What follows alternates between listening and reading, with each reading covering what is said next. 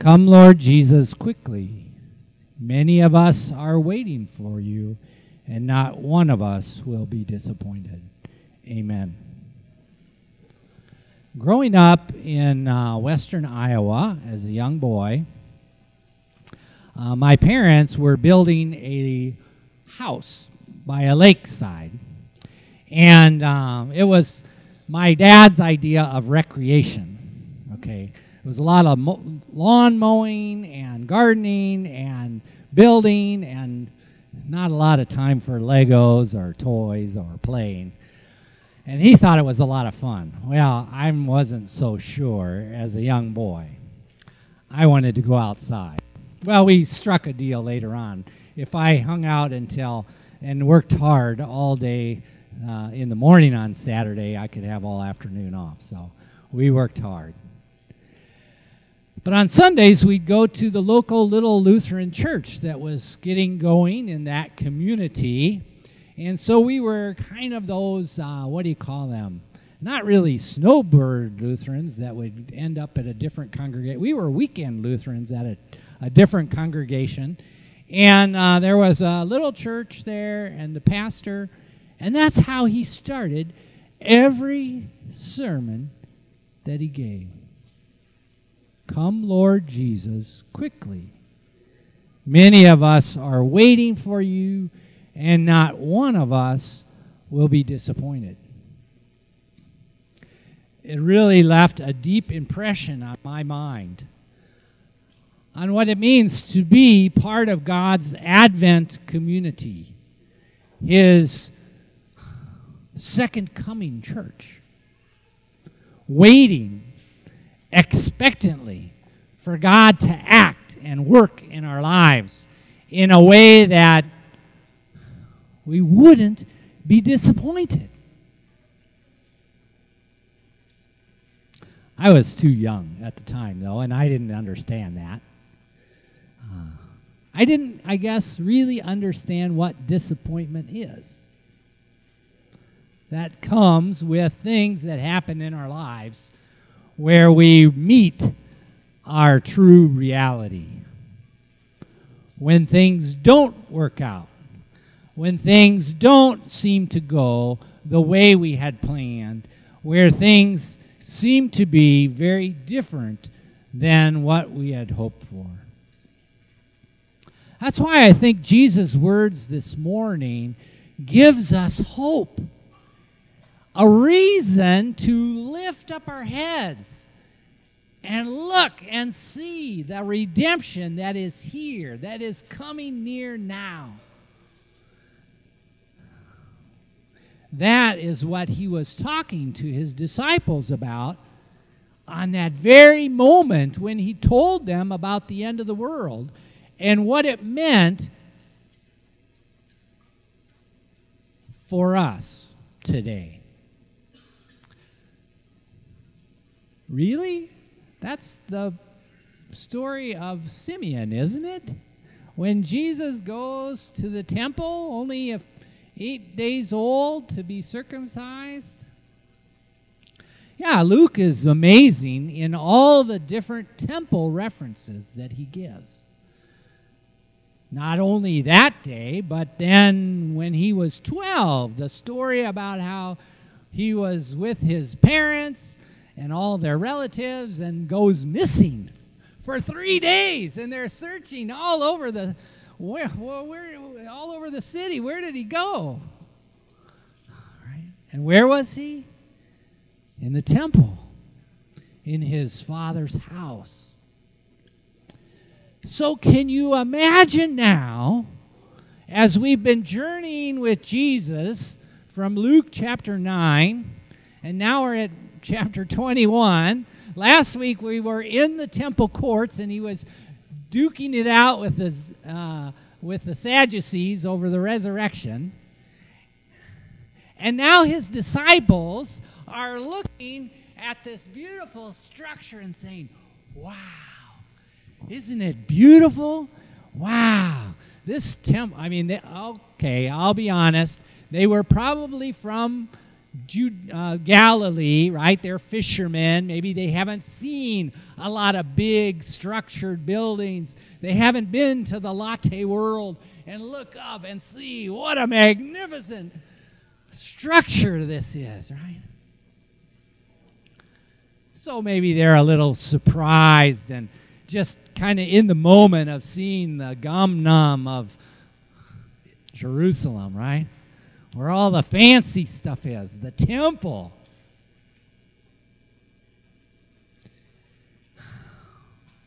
And how frustrated Jesus must be.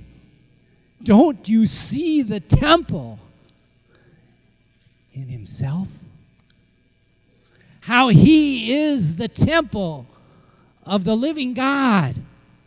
And how only days away this temple will be torn apart. One of the very difficult images of the cross, of course, is the nailing of the cross. But that's only part of the pain. It's the actual physical dislocation of your joints that becomes excruciating to the criminal that's hanging there. It was considered the most painful way to put someone to death, taking days for it to happen and no mercy at all. No wonder the psalmist says, all my joints are out of place. Right? When he suffered on the cross, he was literally being torn apart physically, undoing the very sinews and shoulders. Anybody had a hip replacement recently? Or shoulder? Whoa, that can be some pretty painful stuff.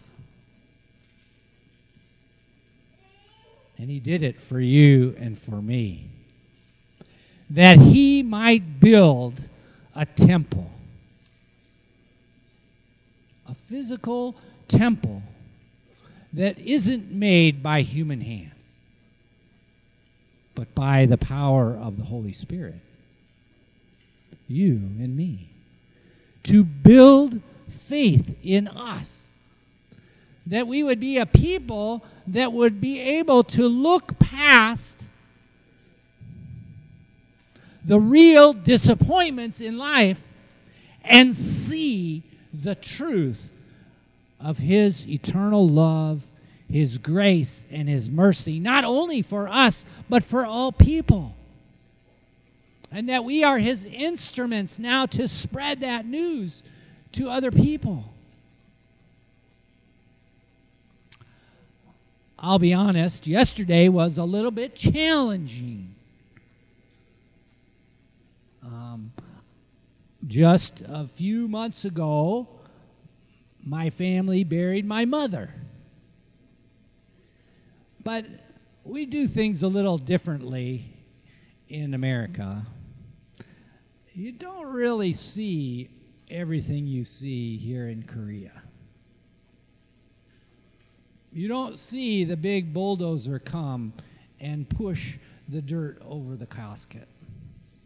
You don't see it tamp it down in the ground to remind you that that person is now not coming out. Sometimes life is like that.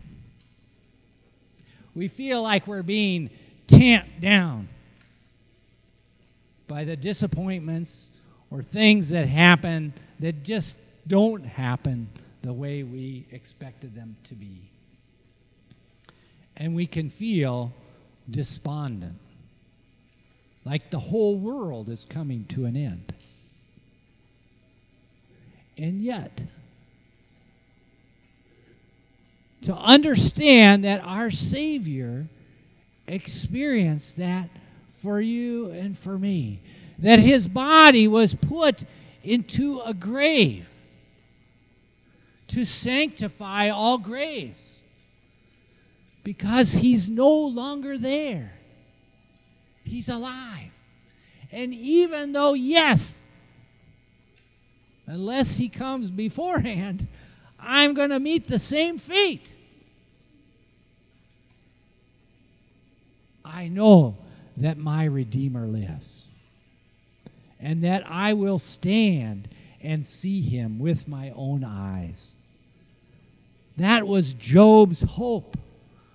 That was his faith. That's your faith and my faith. As we come to the end of this journey with Jesus, we see that it's not the end of the road. Doom and destruction, the end of the world. But it's the moment that our redemption has come. And why we as his people gather each week to encourage one another with his word and be reminded through his Holy Spirit that he offers himself even to us today to see his redemption in his body and blood given and shed for us, broken apart into little pieces for us, that we would be gathered together as one. As one.